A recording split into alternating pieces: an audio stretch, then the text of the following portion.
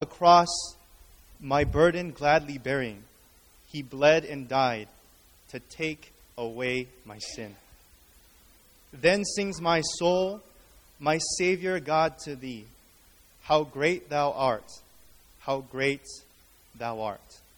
Then sings my soul, my Savior God, to thee, how great thou art, how great thou art. I started to tear up a little bit as they were playing. This week I was driving to Hamilton just to run an errand. And there was a song that was playing in my radio. Well, I was actually through my phone. It's a song called How Deep the Father's Love for Us. Have you ever heard that song before? And I don't know if some of you know this, but when I drive, there are times where I like to sing. I like to sing along with the song, but if I get a little embarrassed, I stay quiet. But since I was alone in my car, I started singing that song, How Deep the Father's Love for Us. And I remember as I was driving, I started to tear up. And I was like, wait a minute, why am I tearing up right now? I'm here just to run an errand, right? But as I'm singing this song, I just start to cry. And it starts to become so overwhelming that I have to pull over in the front of Lowe's department store. And I'm in the middle of the parking lot and I'm weeping to myself. And I'm like, what is going on right now? But there was this overwhelming conviction that Jesus loved me. And at the end of the song, I don't know if this was just specifically for me, but at the end of the song, there were these words. It was a prayer of commitment to Jesus. And it basically the prayer went, I don't remember the exact words, but if I were to summarize it is, if you want to commit your life to Jesus, just ask him to come in, and he will deal with your sins.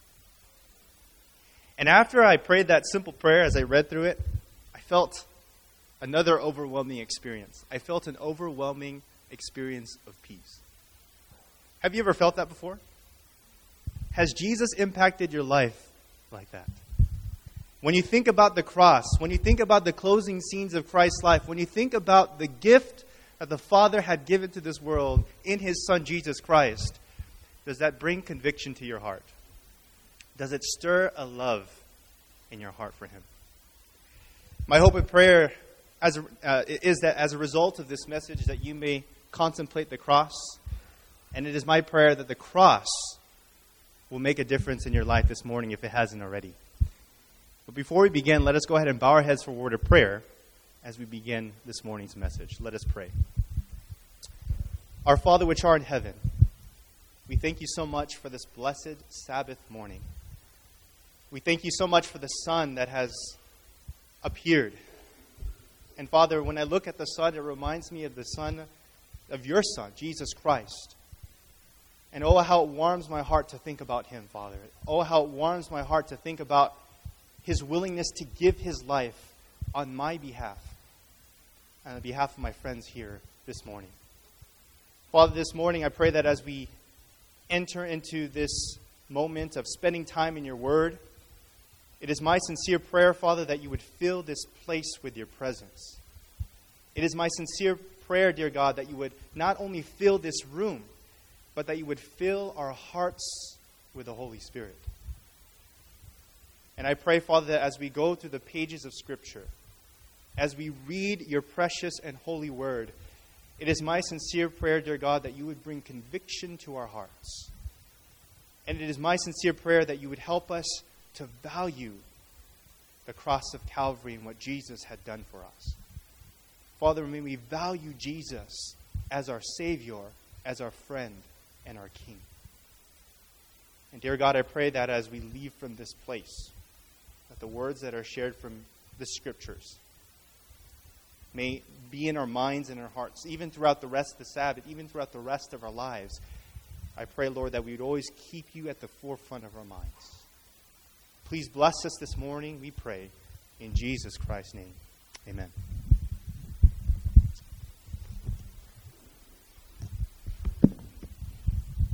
There are times I like to go to this used bookstore. Maybe some of you guys have heard of it. It's the McKay's bookstore. Have you ever been there before? You go to McKay's bookstore, for a pastor like myself, it's amazing because you go into this bookstore and they have this huge Adventist section, right? And I love to go there just to pick and choose different books and to build my library. And recently I picked up this book. It's called Fox's Book of Martyrs. Have you guys ever heard of this book? I have not read through the entire book yet, but I have started it this week, and it has been a tremendous blessing. And I'm on the first chapter. I haven't really got too far, but the first chapter is about early Christians. And as it's obvious in the title, this book is about martyrs. It's about people who have sacrificed their life for the cause of the gospel. And there's this particular individual. His name is Polycarp. And he was an early Christian. And he gave his life for the truth. It was very interesting. As I was reading through his story, he had this dream, this vision, 3 days before he actually gave his life. And in this vision, he found himself, or he saw himself, sleeping on a pillow. And as he was sleeping on this pillow, all of a sudden the pillow went in flames as he was sleeping upon it. He woke up and he realized that God was trying to speak to him. He recognized that vision, what it meant was that soon and very soon, he was going to be burned at the stake. Polycarp always kept this in his mind. And so for those 3 days, as he was thinking about that, sure enough, after the 3 days on the third day, I believe, or second day, I can't remember, but there was a group of soldiers that came for his life, came to take him and bring him to a stadium. And so he was on his way to the stadium, and he finally gets to the stadium full of all of these people. And all the people were saying, hey, we need to take his life, sacrifice his life. He's doing more harm than any good. And so they were saying that he should be given up to beasts.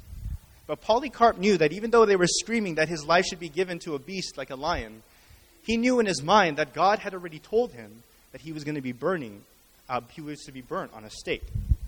And so he kept that in mind, and sure enough, what ended up happening is the crowd, instead of offering him to a beast, they started to shout that he be burned at the stake. And so there were some soldiers and a group of people that came in, and they prepared the stake. They prepared all that is necessary in order for his body to be burnt. And if I can just read the experience that he had gone through in the middle of that stadium, I hope that I believe that you would be blessed as much as I was when I was reading through it. This is found in page 24 of this book, Fox's Book of Martyrs. But it goes on like this. When they would have fastened him to the stake, he said, "Leave me as I am. For he who giveth me strength to sustain the fire will enable me also without your securing me with nails to remain without flinching in the pile." Upon which they bound him without nailing him. So he said thus, "O Father, I bless thee, that thou hast counted me worthy to receive my portion among the number of martyrs." Listen to this. So powerful. It says, as soon as he had uttered the word, Amen, the officers lighted the fire. The flame forming the appearance of an ark as the sail of a vessel filled with wind, surrounded as with a wall the body of the martyr, which was in the midst, not as burning flesh, but as gold and silver refining in the furnace. We received also in our nostrils, notice this, such a fragrance as proceeds from frankincense or some other precious perfume. At length, the wicked people, observing that his body could not be consumed with fire, ordered that the confecter to approach and to plunge his sword into the body. Upon this, such a quantity of blood gushed out that the fire was extinguished. Isn't that incredible? Here's this man who gave himself for the sake of the truth, gave himself in the name of Christ. And we find here this magnificent scene. We see that the presence of God was there. That even though his life perished, we saw that God had favor upon this man. Amen? And as I'm reading through these stories of the book of these martyrs and thinking about how they gave up their life for Christ, it's almost like reading a rebuke. Because I think about my life and I think about how dedicated and how consecrated I am to Him. And to be honest with you, oftentimes I think about myself and I see that I fall short. And when we think about these martyrs, we think that this is the ultimate sacrifice, to give your life for God, to give your life for Jesus' sake. It was interesting. I was at GYC. How many of you guys went to GYC this year? Okay, quite a few of you. It was such a blessing. Had a powerful experience there. There was one moment, I believe this was Sabbath afternoon, and there was a plenary session. And in this plenary session, there was a man who was sharing his experiences in the Middle East. He was a part of a ministry in the Middle East. And basically this ministry, what they do is they invite people from the States to come out to be a student or to be a professional out there in the Middle East in the 1040 window, and to basically live like missionaries, to be like the Walden Seas of old. And so he was sharing all these powerful experiences of different individuals who have gone overseas and have been there in the Middle East and were serving God faithfully. And it was so powerful just listening to these testimonies. And I can sense in the room that people were being convicted and being convinced that they themselves need to make that commitment as well. And so as he was sharing these testimonies, as he's talking about the ministry, he eventually got to the end of his segment and he made an appeal. And the appeal was very simple, but it was very specific. And the appeal was this: is there anyone in this room today, and I'm paraphrasing, is there anyone in this room today that is willing to give up their lives for Jesus? And he told the audience, he said, I don't want everyone to stand up because I know that realistically not everyone is going to be able to go. But I know that God is speaking to a select group of people who He wants to go overseas to give up their lives for the cause. And there were sure enough, people started getting up and moving over to the front, and they were about to pray. But he says, do you guys understand what you're doing? Do you understand why you are here? And he says, the reason I'm calling you forward is because I'm going to be sending you to hostile territory. I'm going to be sending you into an area where it's not easy to be a Christian.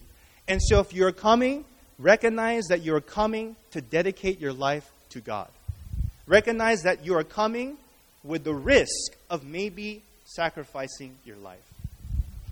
And as I saw these people coming forward, I was getting touched in my heart. And I was so blessed just seeing these people make that full commitment, saying to God, before Him, that I am willing to give my life for the cause. But you know what was very interesting? I praise God for that group. But you know what was very interesting?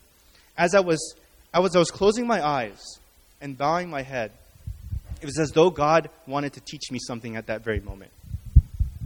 Because I admired that. I always read through the martyrs, and I always read through these stories of people who had given their lives. You read the martyrs within the Bible, right? Stephen, who gave his life. Before he gave his life, he looked into heaven. He saw Jesus in heaven. He gave his life. He was stoned to death. I think about these stories, and I think how encouraging, how inspiring. And I aspire to be like that.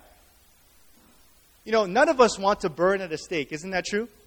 None of us want to suffer in a prison. None of us want to lose our heads.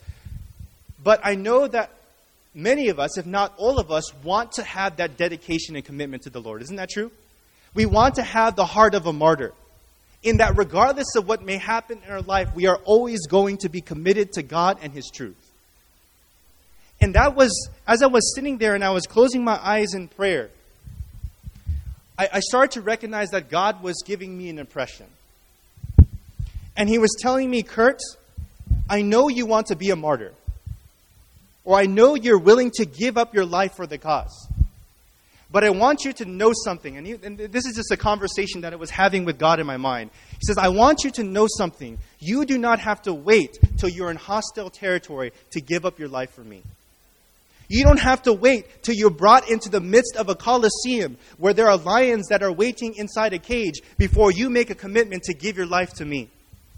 You don't have to be tied to a stake or nailed to a stake to say, God, I want to give my life for you. You know what God was telling me? He says, you have to have the mentality of a martyr every day. In that when you wake up, you say to me, I'm giving my life to you. We have to have the mentality of a martyr every day. So if there's someone here this morning that aspires to be like a martyr or aspires to do something great for God, recognize that God wants you to commit to Him day to day, not wait for a future experience. I want you to turn your Bibles with me to 1 Corinthians chapter 13. 1 Corinthians chapter 13, and we're going to be looking at verse 1. 1 Corinthians chapter 13, looking at verse 1. Many of you know this to be the chapter of love. And the previous chapter, chapter 12, Paul talks about spiritual gifts. He talks about all diverse gifts, how every member of the church has a gift, and we are all to use our gift with the same spirit, right? But in 1 Corinthians chapter 13, looking at verse 1, I want you to notice this disclaimer, in a sense, that Paul makes here about gifts, about being used by God, being instruments for His cause. I want you to notice what it says in verse 1. The Bible reads, "Though I speak with the tongues of men and of angels, and have not charity, I am become as a sounding brass or a tinkling cymbal." Paul is saying here that even if he had the gift of tongues, if he had the ability to speak multiple languages, or if someone had the ability to speak multiple languages, or had the ability of speaking eloquence, he says that if that person does not have charity, he sounds like a sounding brass or a tinkling cymbal. Have you ever heard a cymbal just being clashed on multiple times? Is that a beautiful thing to listen to? It isn't, right? He's basically saying if you have the gift of speech, you have the gift of language, if you have not charity or if you have not love, it means nothing. Verse 2, "And though I have the gift of prophecy and understand all mysteries and all knowledge, and though I have all faith so that I could remove mountains and have not charity, I am nothing." Interesting, he goes on further to say, even if you have wisdom, even if you have knowledge, if you have understanding of prophecy, if you do not have charity, it means nothing. Even if you had the capability to move a mountain, if you had not charity, it means nothing. Verse 3, "And though I bestow all my goods to feed the poor, though I give my body to be burned and have not charity, it profiteth me nothing." Verse 3 is where it really hit me. Because remember I told you, it would be nice to have that experience like some of these martyrs. Even though I'm scared of the thought of ever burning on a stake or being ravaged by lions, it would be incredible to suffer for Christ's sake. But what Paul says here in verse 3 was just mind-blowing. Because in verse 3, did you catch what he said there? After talking about goods being fed to the poor, he says, "And though I give my body to be" what? "Though I give my body to be burned and have not charity, it profiteth me nothing." What is Paul basically saying? Paul is basically saying that if we are using our spiritual gifts, whatever talents we may have, whether it is being able to speak eloquently or to be able to give a powerful presentation on regarding the truth of God's word, or even if we seem to be compassionate in feeding the poor and doing all these charitable acts, even if we did incredible miracles, if we don't have charity in our hearts, it is meaningless. And Paul is basically saying, you can even give your life to be burned at the stake, but if the love of God is not in your heart, that sacrifice is meaningless. And God told me this.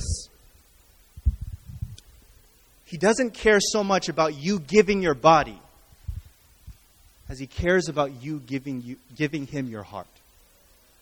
Amen? Because that, my friends, is what is most important to God. It is not how you go. It is not how you die. But it is what is the condition of your heart. Do you love God? And my question for you this morning is very simple. Do you love God? Is the love of Jesus in your heart? 1 Corinthians chapter 13. And I want us to look at verse 4.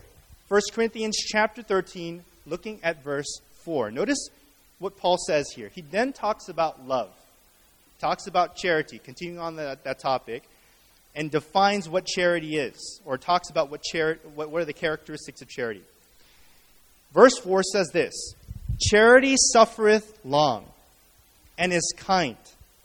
Charity envieth not. Charity does not what? It doesn't envy. Right? Charity vaunteth not itself. What does it mean that it doesn't vaunteth itself? It means that you don't seek for vainglory. Isn't that true? It doesn't vaunteth itself. If you have the love of God in your heart, you're not seeking for your own vainglory. It doesn't vaunteth itself. And it continues on to say here, doesn't vaunt itself, is not puffed up. Love does not have pride in it as well. Are you guys seeing what I'm saying here? So here we see that charity suffereth long and is kind. Charity envieth not. Charity is not. Charity vaunteth not itself. Is not puffed up. Do you guys see here that charity has nothing to do with self-interest and self-love? Do you guys see that? Paul is basically saying that if you have the love of God in your heart, you don't have self-interest and self-love. But you should have love for God, of course. John chapter 12. Let's go to John chapter 12. And that was the issue that Lucifer had at the beginning. Isn't that true? When he started to envy Jesus, instead of having a love for God, he started to have a love for himself. And that's why we talk about Lucifer having an I problem, right? It was always about him. I. There are so many things that he wanted. He didn't even think about what God wants for his life. John chapter 12, and I want us to go ahead and look at what it says in verse 20. John chapter 12, looking at verse 20. And friends, if you get there, if you can just say amen. John chapter 12, looking at verse 20. The Bible says this, and there were certain Greeks among them that came up to worship at the feast. The same came therefore to Philip, which was of Bethsaida of Galilee, and desired him, saying, Sir, we would see Jesus. So here these individuals, these Greeks, they come to Philip, and they ask that we would see Jesus. In verse 22, the Bible continues on to say, Philip cometh and telleth Andrew. And again, Andrew and Philip tell Jesus. And I want you to notice, when Jesus hears the words that there were certain individuals that wanted to see Jesus, it's very interesting how Jesus responds. Notice what he says here in verse 24. He says, verse 23. And Jesus answered them, saying, the hour is come that the Son of Man should be what? Should be glorified. Quick question, maybe a Bible trivia question. When was Jesus glorified? There are many moments in the book of John where Jesus would say, my hour has not come, right? Meaning, my hour has not come to be glorified. When he says that he is going to be glorified, what is he referring to? He's going to be most glorified where? At the cross. Is at that moment where where Jesus is glorified, right? He's glorified to the world. And what's very interesting, he says here, verse 23, Jesus answered them, saying, the hour is come that the Son of Man should be glorified. Look at verse 24. And we see that the connection between him being glorified and his death. Because in verse 24 it says, verily, verily, I say unto you, except a corn of wheat fall into the ground and die, it abideth alone. But if it die, it bringeth forth much fruit. Jesus was speaking about his death. And he recognized that in order for fruit to be born, he must first die. You guys see that? In order for there to be fruit, he must first die. And isn't that true? Because of the death of Jesus, much fruit is given. Amen? So many lives will be saved in the kingdom of heaven because of what Jesus had done at the cross of Calvary. And he says those words, except a corn of wheat fall into the ground and die, it abideth alone. But if it die, it bringeth forth much fruit. How many of you are thankful for the cross today? I am so thankful for the cross. It's because of what Jesus has done for us that we can even have life today. It is because of what Jesus has done, we have mercy. It's because of what Jesus has done, we have a future to look forward to. But there is something here that Jesus continues on. He says something very interesting after he says those words that are profound. And I want you to really pay attention. After speaking about, using an illustration regarding his death, I want you to look at what verse 25 says. The Bible says, he that loveth his what? He that loveth his life shall lose it. And he that hateth his life in this world shall keep it unto eternal life. What did I see there? In verse 24, he refers to his death, saying that if it is necessary for something to die in order for fruit to be born. But what's very interesting, in verse 25, he then brings it to people, right? To others. And he says this, he that loveth his life shall lose it, and he that hateth his life in this world shall keep it unto life eternal.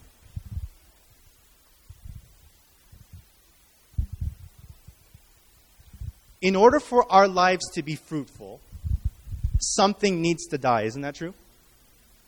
Because that's the principle from that passage here in verse 24. That something needs to die in order for fruit to be born. In order for our lives to be fruitful, beloved, something needs to die. And what needs to die? Self. Amen? Self needs to die. Because if we are selfish, if all we care about is our own interest, if all we love is ourselves, then how can we ever be fruitful? How can we ever do God's work, winning souls for the kingdom, if all our mind is consumed about ourselves and upon God and others? God is communicating here to us that in order for us to be fruitful in this life, in order for us to save souls in the kingdom, in order for our lives to bear much fruit, self needs to die. How many of you want yourself to die? How many of you want to crucify the old man? Amen? It is only as we allow God to crucify the old man that you and I can have fruitful lives. Ellen White says these words. This is found in Desire of Ages, page 623 to 624. It says this, with this truth, Christ connects the lesson of self-sacrifice that all should learn. He that loveth his life shall lose it, and he that hateth his life in this world shall keep it unto eternal life. All who would bring forth fruit as workers together with Christ must first fall into the ground and die. The life must be cast into the furrow of the world's need. Self-love, self-interest must perish. The law of self-sacrifice is the law of self-preservation. The husbandman preserves his grain by casting it away. So in human life, to give is to live. The life that will be preserved is the life that is freely given in service to God and man. Those who for Christ's sake sacrifice their life in this world will keep it unto eternal life. So, beloved, if we want to be fruitful, if we want to be instruments in the cause of the gospel, if we want to do a special work in saving souls into the kingdom of heaven, we need to recognize that self must be crucified and that Jesus needs to live in our life. Amen? Turn your Bibles with me to 1 John chapter 4 and verse 19. 1 John chapter 4 and verse 19.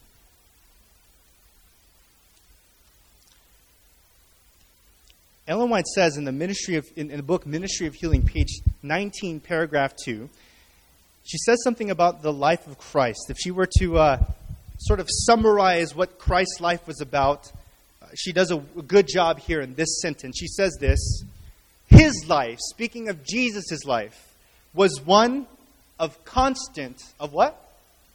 Of constant self-sacrifice. It was one of constant self-sacrifice. And by the way, what makes Jesus' death so significant for us? Is it because he was on the cross and he suffered for us? Is it because of all the torment he had gone through? What is it exactly about Jesus' death that makes it so profound and so significant?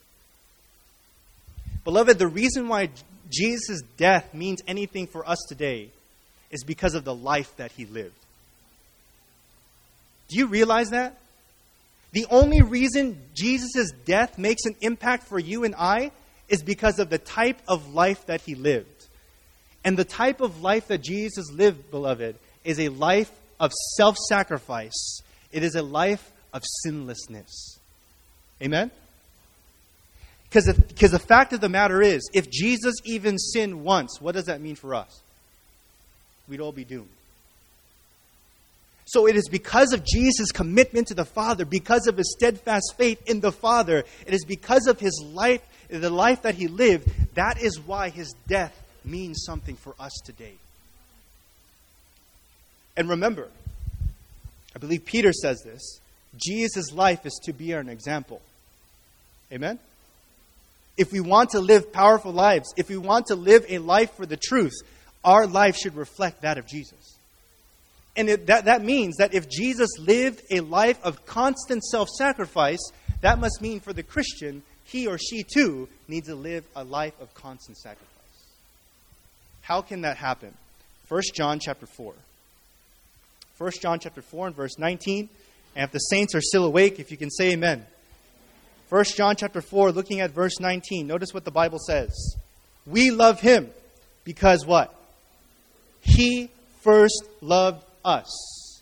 It is impossible to love God until we recognize his love for us. Amen? We love him because he first loved us. What does it mean to love God? Look at 1 John chapter 4 and verse 8. Now, I would like to suggest to you to read this entire chapter. It's beautiful. But for the sake of time, let's just look at verse 8. The Bible says, he that loveth not. So if you don't have love in your heart, John says these words. He that loveth not, what is that next word? Knoweth not God, for God is love. That's a fundamental principle, isn't that true? I mean, we all know that. In order for you to love someone, you must first what? Know them. Isn't that true? Do you love your significant other without knowing them? No, it just doesn't happen, right? You love someone because you know them. And beloved, in order for us to be able to experience, and we're coming to the solution, in order for us to be able to experience living a life like Christ, the first thing I would like to submit to you is that you first need to know Christ. Amen? You need to spend time thinking about his life. You need to be spending time thinking about how he lived his life from childhood to manhood. You need to start thinking about Christ's life and how he lived his life in various situations. Because the more and more time you spend contemplating the life of Christ, there is a principle in the book of Corinthians that says, what you behold, you will become changed. And so if it is in your heart's desire to want to have a life that is of constant self-sacrifice, to wake up in the morning with a commitment to Christ each and every day, if it is your desire to live that type of life, you must first spend time thinking about the life of Christ. Because as you contemplate the life of Christ, your life will change too.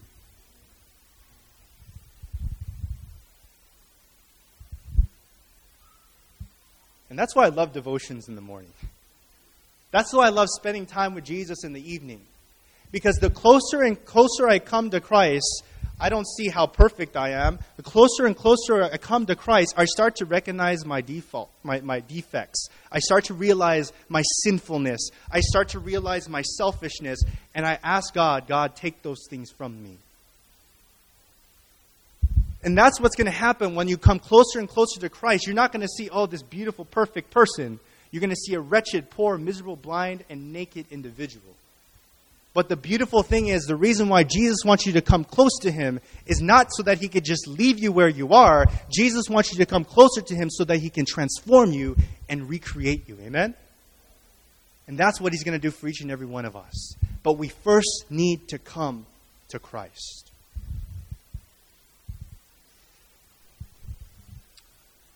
And I know that there are some here perhaps that may be thinking to themselves, wow, that is so easier said. That is so much more easier said than done.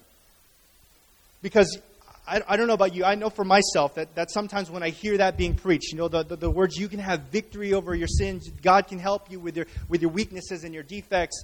When I'm sitting in a sermon, it's like, amen, I want to do that. But when I start to live my life and I try to commit my life to Jesus and I try to dedicate my life to Him moment by moment, I see the struggle. And I see how difficult it could be. And I see that oftentimes my sins are like mountains before me. And sometimes it seems like an impossibility. Ellen White says, in Signs of the Times, August 26, 1897, she says this: self is our greatest enemy. Self is our what? Notice she doesn't say the devil is your greatest enemy, that the demons are your greatest enemy. The greatest enemy that we face in this life is self. Self is our greatest enemy. And day by day, each must strive for the victory. Beloved, I believe that it is going to be tough. You are going to struggle. Because we are so tainted. We are so used to sinning. Our carnal nature is always fighting against us. But if God be for us, who can be against us? Amen? If Jesus takes the throne of our heart, you better believe that God can give you victory over your sins and your addictions. Amen? You got to believe it. That's where faith needs to be exercised. You need to believe that the same creative power that Jesus used to create the heavens and the earth is the same creative power that He's going to use in your life. That even though you may have darkness in your heart, God can speak forth light. And so, beloved, I hope that you place your faith in Jesus, because though self is our greatest enemy, Jesus is our greatest ally. I'm going to close with this last illustration. And I shared this in church maybe a year or two ago, but I really believe it illustrates a good point. There was this zoo, and in this zoo, I believe this was in Africa. In this zoo, there were these elephants. There were these what? There were these elephants, and these elephants were just eating and drinking and being an entertainment to anyone that would come by and come to watch them. And even these elephants would perform. They would do all these wonderful things for their master, right? They would, I don't even know, stand up, whatever, roll around. These elephants always performed. And one day there was this moment where there was someone in the audience that had a question to one of the trainers, and the question was very simple. You see, as this one audience member, as he was looking at these elephants, he noticed something very unique. He noticed that these elephants were very obedient. But what was very interesting, he noticed as he looked at these elephants that on one of their legs there was tied a pink string. There was tied a what? A pink string.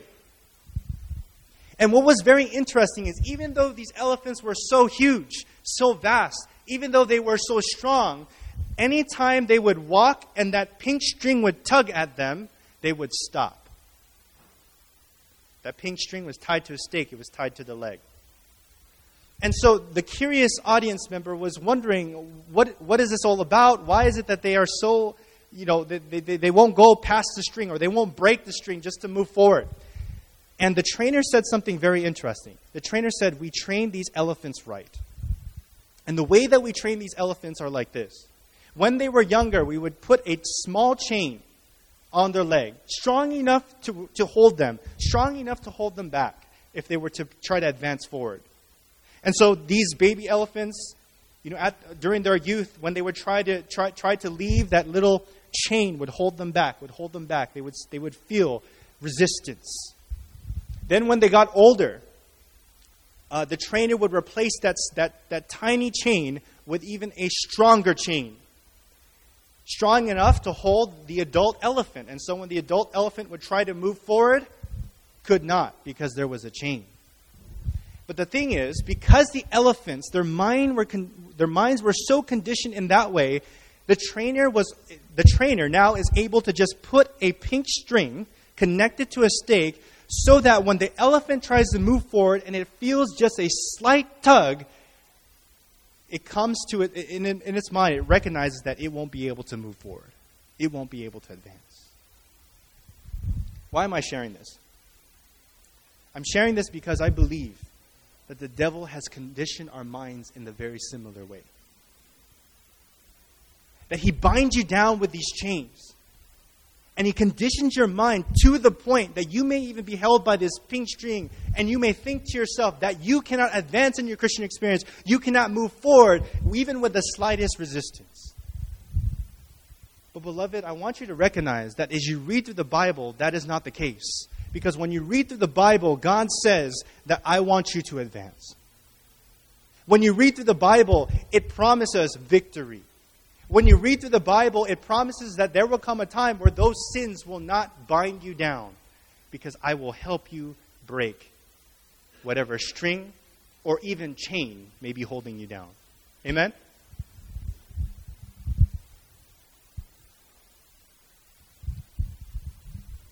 The devil wants us to think that we can't do anything for God. But I want you to realize that God will help us.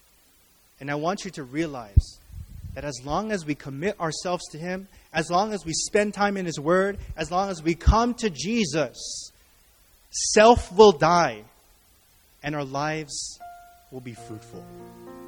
Amen? That is what He wants of us. That is what He hopes of us. And that is what we can be as long as we exercise the faith in Him. This media was brought to you by Audioverse, a website dedicated to spreading God's Word through free sermon audio and much more. If you would like to know more about Audioverse, or if you would like to listen to more sermons, please visit www.audioverse.org.